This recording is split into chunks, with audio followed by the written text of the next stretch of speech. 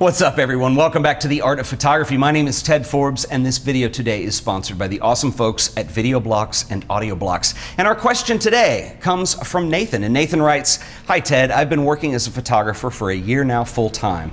I am looking for services to expand my business, and I'm thinking of offering video to my clients. Is this a viable idea, and how would I go about getting started?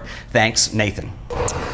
Nathan, excellent question, and I will do my best to answer it. So first of all, congratulations on your success so far, working for yourself as a photographer. And do I think video is a service that you can provide to expand your business? Absolutely, and there are a lot of photographers doing that these days. And that's where I want to talk about the second part. And you know, it's a natural progression for a photographer to want to go into doing video work.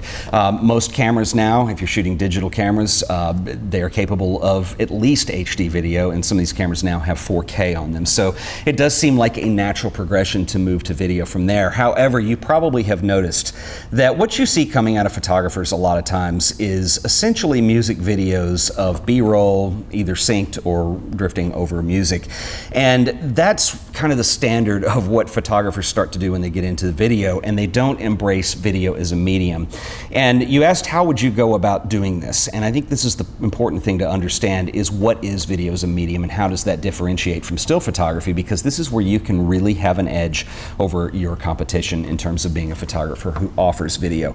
So one of the great things about still images that I've always loved about photography is what you're doing is you're representing a moment in time that is captured either on paper or on a screen that people look at, and you through things like composition, use of color, use of black and white, use of light, you can tell a story in that fraction of time. And I think that's one of the things that is very special to me about photography and what makes photography so magical to me personally.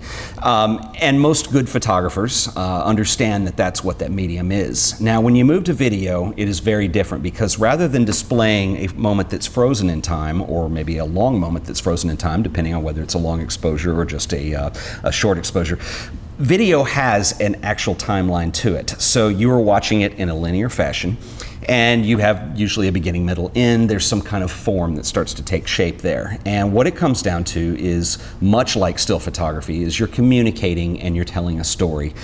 That's the most important thing. It has nothing to do with the equipment you're using. It has nothing to do with the techniques that you're using, what kinds of motion you're using, what your color correction software is. It's, can you tell a story? And that's where you're going to stand out from your competition. Now, obviously, just doing a video in a couple minutes here, I mean, this is just the tip of the iceberg for you. I would start down this path. I would research as much as possible, decide what you like that different people do, whether that's a full-length feature film or whether it's a short piece. And I would start to analyze it in that sense. How is a story being told? Because that's what it's going to come down to. Now, what's interesting about this is, you know, unlike editing software for still photos, whether you're using Lightroom or Photoshop or something like that, you're using a non-linear editor when you are editing video. So whether that's Premiere or whether that's something on the low end, like, you know, Microsoft Movie Maker or iMovie, basically what you're doing is you're cutting your clips, and timing is everything. And that is the most important thing I can possibly tell you. As far as how to get started on this, what I would do is a couple things. First of all, I would consider doing a personal project. Personal projects, just like in photography, when you're learning a new style or you're putting new work into your portfolio, you're switching mediums when you go to video. So it's important to find some personal projects you can start on.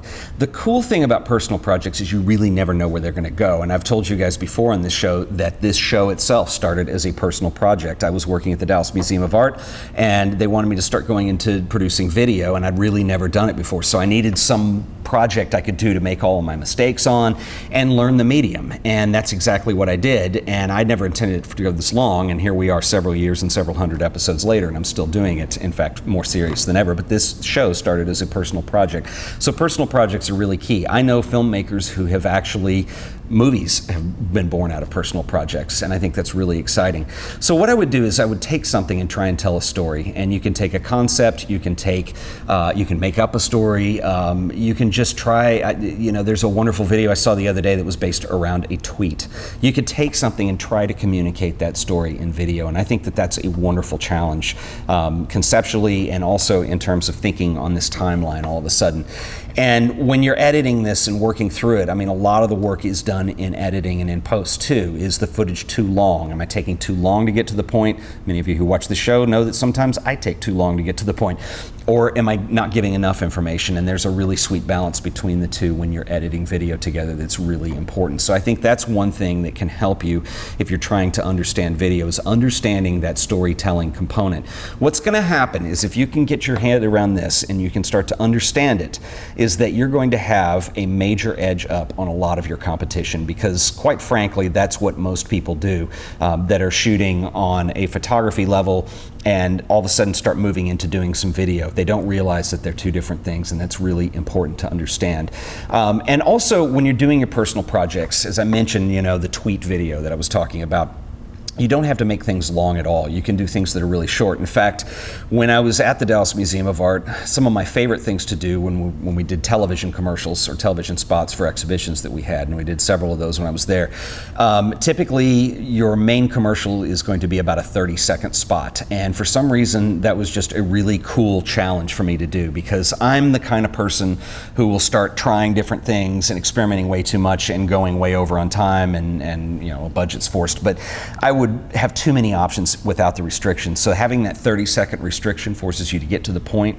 It forces you to edit things out that aren't important, and it's important for you to tell your story. And those are my favorite projects to do. They could be really difficult too.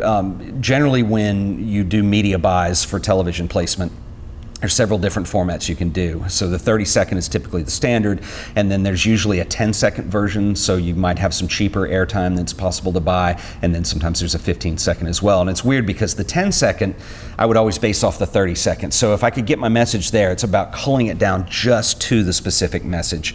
And then for some reason, that 15-second spot was the weird one, because it was enough time to put something back in too, but it was only 5 seconds. And so that was always the toughest, was that 10 to 15 version. But anyway, my point is that that's the kind of stuff I would be looking to do. If you're looking, you didn't mention in here what kind of clients you have, so I don't know, but if you're shooting weddings, let's say, well, you could go shoot the wedding and put it to music and put some B-roll behind it, and generally people like to look at that stuff and could be very happy. It's still very competitive because that's what your competition is doing.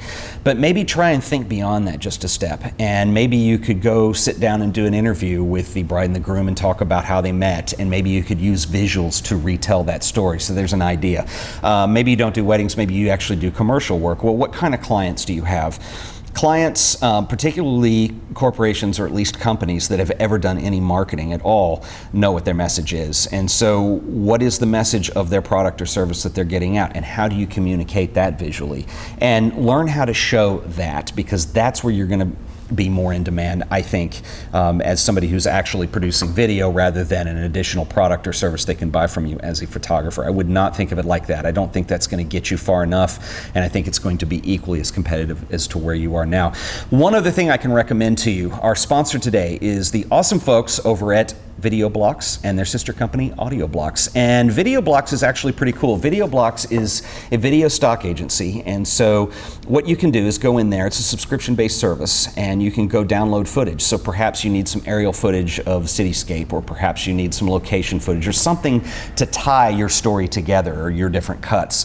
That's a really good use for that. They also have things like title cards and lower thirds, so if you need some enhancement on the header and tail of your video to help tell that story, or maybe even during, if you're setting up interviews, to use lower thirds, that's a great idea. They've got After Effects templates, so if you want to use motion graphics and infographics to help tell your story better, that's an excellent way to go. Anyway, they have a free trial right now for Art of Photography viewers, so if you want to go check out their library of video footage, After Effects templates, lower thirds, title cards, or also their sister company, AudioBlocks. So if you need audio for your video, that's another very important component. And if you've ever put video on YouTube and you've ripped somebody else's MP3 track off, you probably noticed that you get struck on that pretty quickly when YouTube runs that through its database. So it's really important that you have royalty-free music that fits the mood and is good, and AudioBlocks certainly deliver that. Go check out the description for this video, because I'm going to give you special links for both VideoBlocks and AudioBlocks that are going to give you a 1-week unlimited free trial to check it out and evaluate and see what you think. And I want to give an extra special thanks to the folks at VideoBlocks and AudioBlocks for sponsoring this episode of The Art of Photography.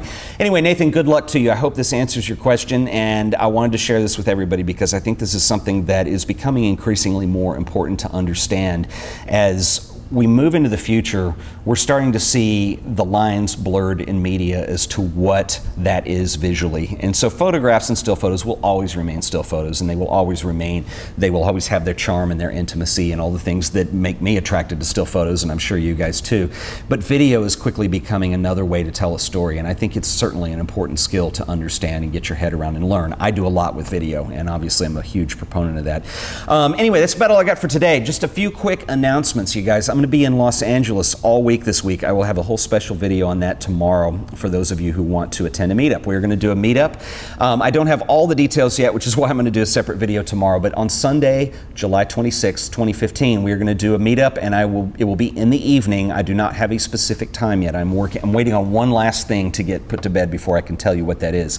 But I'll have a video up tomorrow to let you know, and I hope that if you're in the Los Angeles area, you can come out and meet with us, and we'll find some food and hang out and talk photography and about the show or whatever you guys want to do. I think it'll be a lot of fun, but I'll have the times tomorrow in a show. Also, on Monday the 27th, I am speaking at a location called General Assembly, and I will put a link in the show notes as to how you can get tickets. It is absolutely free to come, and I'm going to possibly be on a panel, although we don't have that worked out just yet, so it'll at least be me and maybe some other people, and I'm going to talk a little bit about digital media, more of this video stuff, and how that pertains to photography and what I do in the realm of photography as somebody who creates videos for YouTube. So I'll be there all week for VidCon, and I've got some other surprises that I will tell you about in the next video as well.